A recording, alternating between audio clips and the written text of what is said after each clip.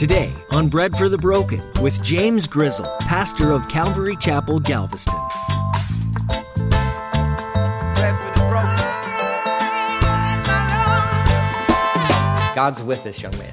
God's with this person. God's with this person. That should be a testimony of all of us as well. Because we live in Egypt. This world is Egypt. It's not our home. Heaven. Heaven is our home. New heaven, new earth. Right now, we all live in Egypt. Right now, we are kind of like Joseph. You may not be in prison, or you may not be working for Potiphar, or working for the Pharaoh. You may not feel like these things, but right now, you are being used by the Lord. There is a job, there is a mission. How is the Lord using you in this world? You have an opportunity to be a light. Whether it's in the workforce, at the grocery store, or in your own home, the Lord has placed you where you are for a reason. He'll use you if you're willing.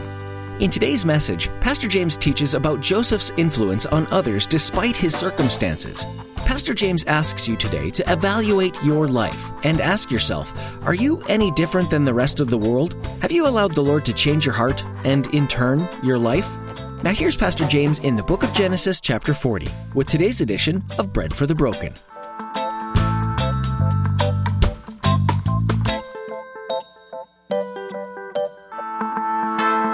We need bread for the broken. Give some bread to the broken. We need hope for the hopeless. Give some hope to the hopeless, hopeless.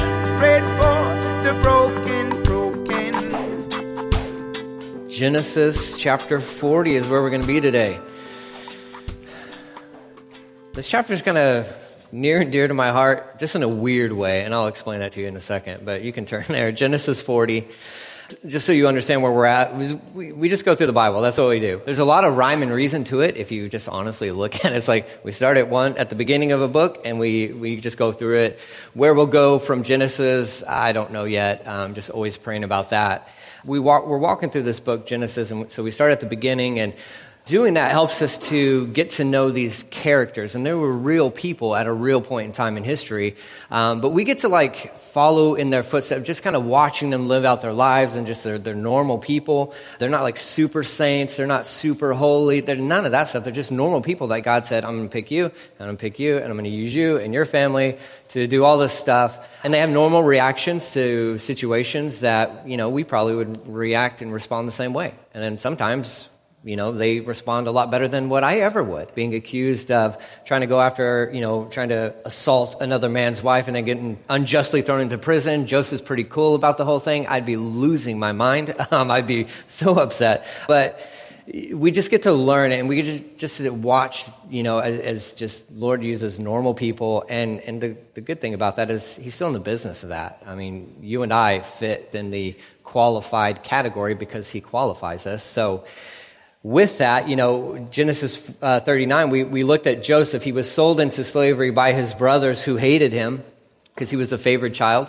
He gets bought by this man named Potiphar, who is a high-ranking official in Egypt at that point in time. I think it's anywhere from, I think it was 2000 to 1960 BC is the time frame of this deal. Very prosperous time within Egyptian culture, and they were thriving at this moment. And so Joseph gets sold into slavery. He just so happens to get bought by Potiphar. He just so happens to end up in his household, and he's a stud. He is, an absolute stud. And we talked about that last week. The Bible doesn't give a lot of physical descriptions to its characters, but for Joseph it did.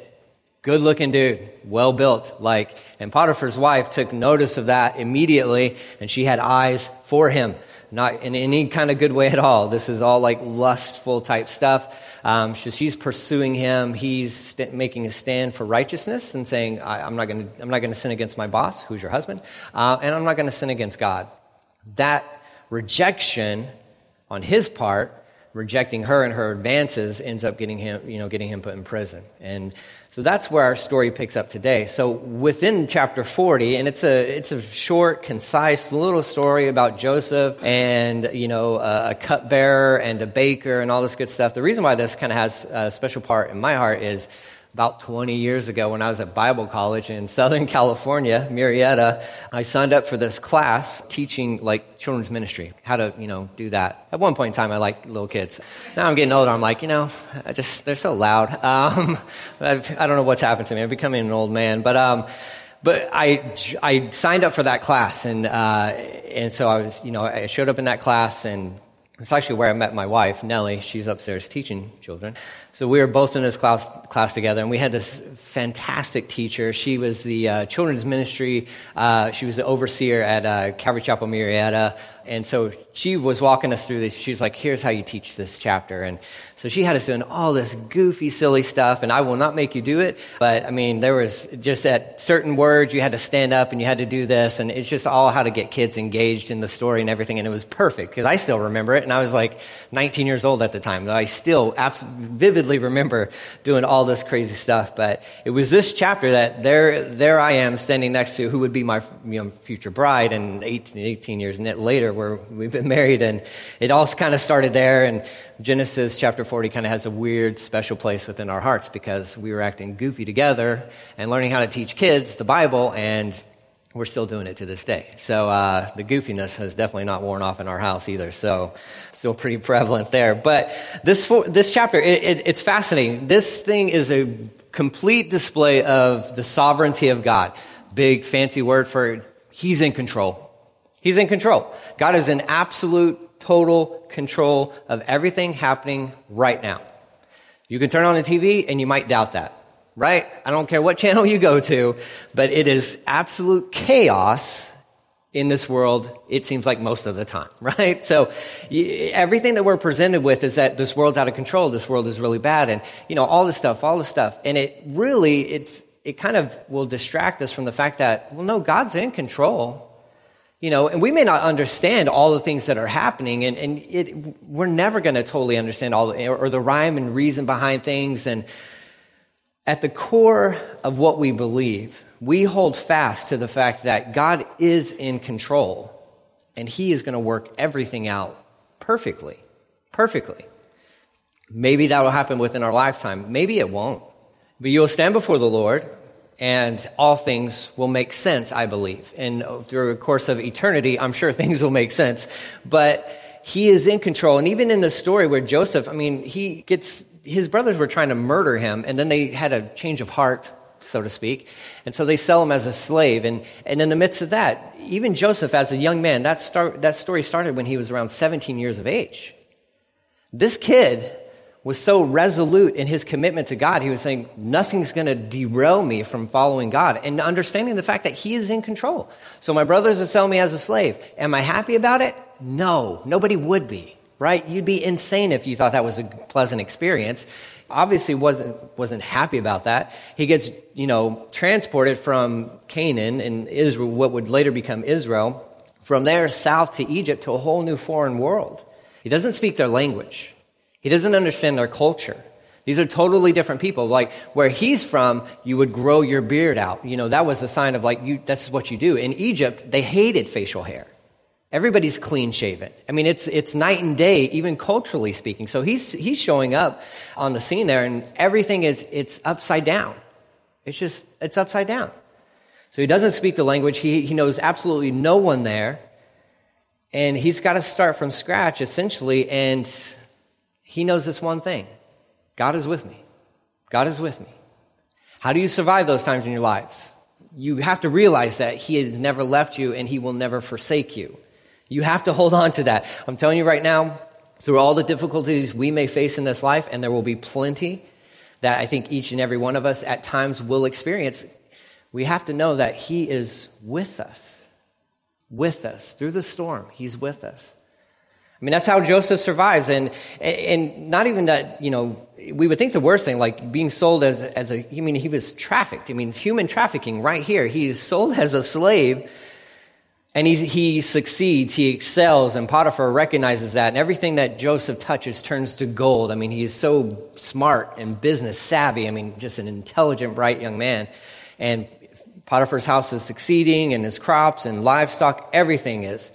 And then he gets thrown into jail. Now, the nice part about that, just, transitioning from 39 to 40, Potiphar was probably bummed out that he had to get rid of Joseph. Joseph would have, if he was just a normal slave, he would have been executed. He would have been killed. There's just no question about it. For being accused of what he was accused of, they would have just taken him out and just executed him. That's it. But Potiphar put him in prison. And it's still prison, but he put him in prison. And it never says that Potiphar was ever angry at Joseph. If anything, he probably was upset at his wife because he probably knew she has a history. But so he's out. He's out, this awesome guy, and there's Joseph in prison. And it just seems like, it's just going down. Like he's just going to hit rock bottom. But his heart never changes. His attitude never changes. His outlook never changes.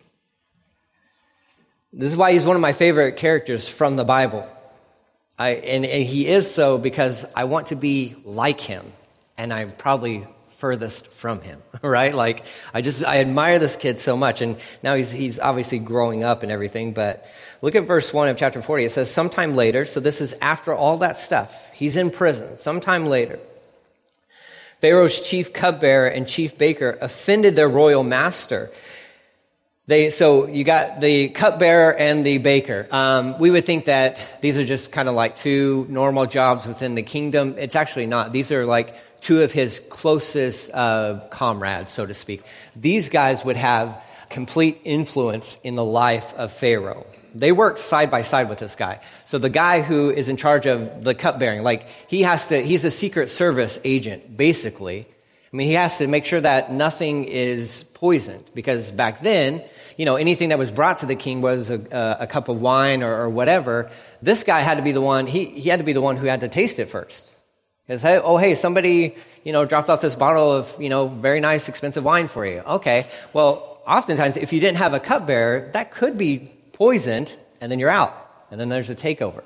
So the cupbearer's job was really, he's the first line of defense, so to speak, for Pharaoh himself. So he's going to taste it, and they're going to watch him, right? What a job. What a job. Like, they're like, hey, drink that. So let's see what happens. And everybody's just watching you. Well, he's not dead yet. Okay, let's, pour me a cup. But so that's his job. But he was very close. And when you see cupbearer, always think of Nehemiah.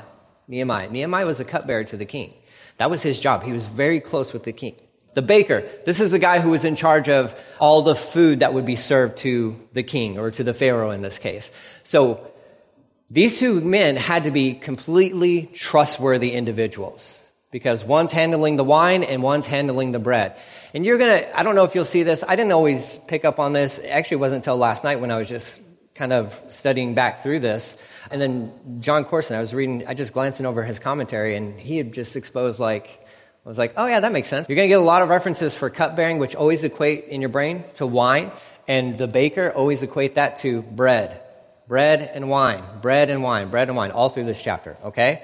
That's what we do with communion, although it's grape juice. We don't do wine. If you use wine, that's fine, whatever. But bread and wine, these things were always presented to the king, to the Pharaoh and his family, and these guys had to be trustworthy. Something happened to where they committed an offense. They offended the Pharaoh. They did something, and it gets them thrown into jail. So these guys are probably the most trusted individuals, but they're always the ones being watched. Because you have to, if anybody's going to get you, it's going to be one of these two guys. So you have to kind of keep an eye on these guys as well. You trust them, but only so far. Only so far. I can't even imagine the stress of that job, right? Day in and day out, not only even as the cupbearer, do you have the threat of dying yourself just by drinking something that's poison, but the Pharaoh, the king himself, if one little thing he's upset with you, you're out. And it's not like you're fired. You go to jail, you go to prison. That's it. So the stress would be absolutely insane. It would be crazy. But he became angry. Verse 2, it says, Pharaoh became angry with these two officials, and he put them in the prison where Joseph was. So they just so happened to end up in prison with Joseph. Just so happened.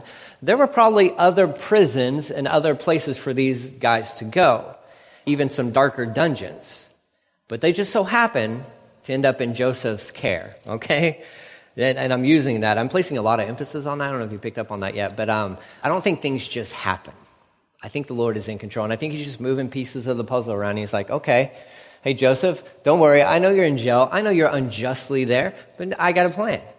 I'm going to rescue you out of prison. It's just going to take a while. But in the meantime, I'm going to work out all this stuff. And Joseph will be allowed to kind of grow up during this whole process. Because even as smart as he is, he still has to become a mature young man. Right? You can have all the wisdom and knowledge and all that stuff. There still needs to be maturity. And so the Lord's just taking him on this journey. So they end up in the same prison where Joseph was. It says, verse 4, they remained in prison for quite some time, and the captain of the guard assigned them to Joseph, who looked after them. Now remember, when Joseph was placed in prison, it was the captain of the guard who immediately noticed that there was something special about Joseph, just like Potiphar had. This captain of the guard, what he saw was that Joseph was a godly young man, and everything he did, everything that he touched, succeeded. And that's just because of Joseph and just his commitment to the Lord. He's like, I'm just going to serve God. I'm just going to serve God. And the Potiphar noticed it. The captain of the guard's going to notice it. Pharaoh eventually is going to notice the same thing as well. Everybody in the world, Egypt is a picture of the world. Everyone in the world noticed the exact same thing about Joseph. God's with this young man. God's with this person. God's with this person. That should be a testimony of all of us as well. Because we live in Egypt. This world is Egypt. It's not our home. Heaven is our home. New heaven, new earth. Right now, we all live in Egypt. Right now, we are kind of like Joseph. You may not be in prison, or you may not be working for Potiphar, or working for the Pharaoh. You may not feel like these things, but right now, you are being used by the Lord. There is a job, there is a mission, but you're living in Egypt, the world. I would hope individuals who are of this world would notice that there's something significantly different about you. There's something different about you. They noticed it about Joseph. So this captain of the guard is like, all right, you got these two guys, and he just assigns them to Joseph because Joseph's like his right-hand man now. So yeah, he's in prison, but he's got a job there too. Like he's already been put in charge of watching over some prisoners. It says, verse 5, while they were in prison, Pharaoh's cupbearer and baker each had a dream one night, and each dream had its own meaning. When Joseph saw them the next morning, he noticed that they both looked upset. Why do you look so worried today? He asked them. Here's good practical lessons on Joseph. He was in prison. This is not a place he wanted to be. This is not a place where he deserved to be. But he is serving in prison, and not only is he doing that, but he is looking out for the well-being of other people as he himself is in prison. You want to know what I'd be doing? I wouldn't care about anybody. I wouldn't care if you were down. I wouldn't care. I'd be so focused on myself, being like, man, this is a bum deal. I don't deserve to be here. I'd be so just consumed by my, everything that's going wrong. And God, where are you? And why is this happening to me? Why are you allowing this stuff to happen to me? Not Joseph. Joseph's there and he's like, all right, I'm here. God's still with me. God, what do you want me to do? There's two prisoners you're going to be overseeing. He notices that the next day that these guys are so downtrodden. He's so in tune with these guys. He takes his job seriously that he doesn't have to ask them. But he comes alongside these guys and says, hey, guys, what's going on? Man, how can I help you? You okay? Are you okay? The guy who's unjustly in prison shouldn't be asking those questions, but the guy who belongs to God and is serving him, he understands that the acronym of joy, right? Joy, it's Jesus, others, and then yourself. And that's how Joseph lives his life. He's like, Jesus first, then I'm looking after others, and then I'll worry about myself. But I'm not first. I'm not at the top of the list. Why are your faces so downcast today? Just really good lessons that we learned from this totally normal young man at this point in time. Verse 8, they replied to him, we both had dreams last night, but no one can tell us what they mean. And Joseph replies, interpreting dreams is God's business. Joseph replied, go ahead and tell me your dreams. Now here is a dreamer who understands dreams because he's already had two dreams himself. That kind of got him in this predicament, okay? So remember that. He's like telling his brothers, he's like, oh yeah, I had this dream. You guys are all going to bow down to me. And they hated him even more. And then he gathered his whole family after the second dream. He's like, oh yeah, the stars and the moon, you guys are all going to bow down to me. And even his dad rebuked him, saying like, Joseph, bro, he's like, dude, you can't do this. You can't keep doing this and sure enough, that just fueled the fire for his brothers. But he understood dreams. He got it. But here's what's key about this. He understood that the interpretations for dreams belong to God. Sometimes we place too much emphasis on dreams. The Bible actually doesn't speak a lot about dreams. There's only like 3 instances throughout the entire Bible where dreams are like, kind of put in the spotlight. It's like here, and then it's in Daniel, and then a little bit throughout the book of Matthew. Okay? So we don't put a whole lot of emphasis in dreams. Sometimes the Lord can give you a dream, and I would just encourage you, if the Lord gives you a dream, that you would go to the Word of God to see, what does this mean? Okay? Lord, what are you trying to communicate to me? I've had that with individuals. They've had dreams, and they're like, hey, I had a dream about you and all this stuff. And I'm like, let me check this out with the Word. And so most of the time, it's like, I'm like, I don't know. Maybe, was it Taco Bell? What'd you eat before you went to sleep? Like, were you listening to one of my teachings? Because don't do that. Well, that might put you to sleep if you're having problems. But no, sometimes the Lord will use dreams to communicate, and for sure, and especially in this day and age, in this world and where they lived, dreams were a big deal. They were a big deal. But these guys both have dreams, and they have no one to really to bring clarity in their hearts and their minds. And Joseph's like, well, it just so happens that I'm connected to the God who knows how to interpret dreams. And I've had dreams myself. Tell me your dreams. Let's see if I can help you out.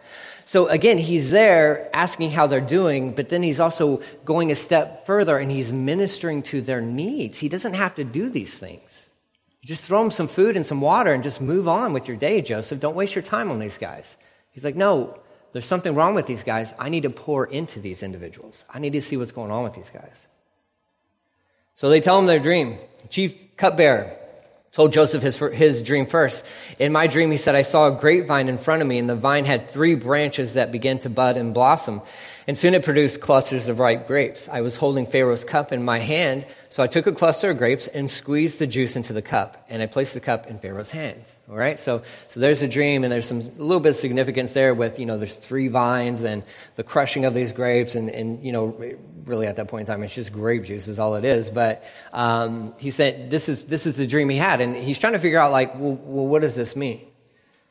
And I really love these chapters when it says this stuff, but it also gives you the explanation, right? Because sometimes these things are hard, right? You're like, well, I don't know what that means. I have no idea. But Joseph's like, oh, I got you. No worries. Verse 12, he says, this is what the dream means, Joseph said. The 3 branches represent 3 days. 3 days is pretty significant in the Bible. I don't know if you guys know that, but we're going to celebrate something that had 3 days, at the, really at the forefront of, the most important event in history, when Jesus dying and raising again. But Joseph says, in 3 days, Pharaoh will lift you up and restore you to your position as his chief cupbearer. So clearly, whatever happened, the cupbearer was an innocent individual.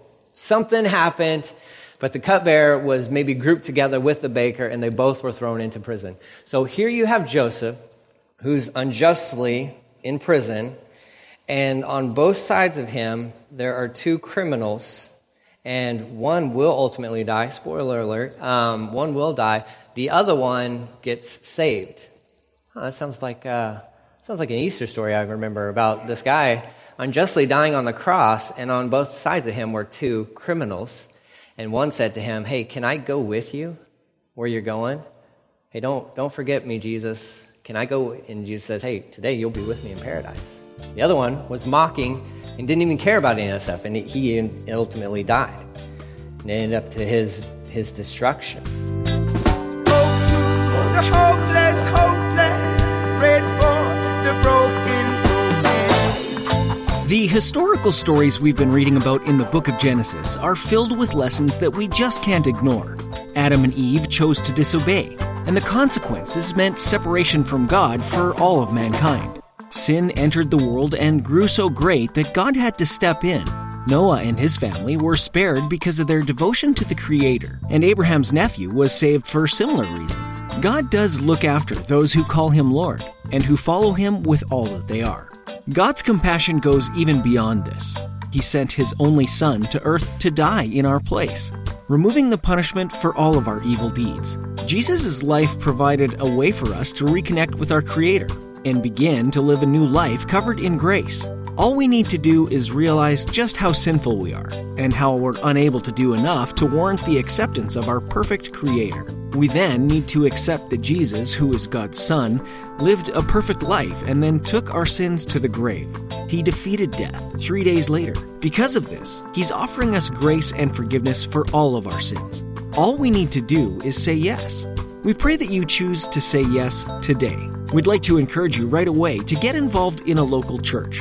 And if you're in the Galveston area, we'd love to have you join us. Calvary Galveston meets Sundays at 10 a.m., and you can find directions online at breadforthebroken.com. With that, our time with you has come to an end today. Join us again on Bread for the Broken, where you'll find hope and new life in Jesus. Let me paint the picture of humans who are loving and giving.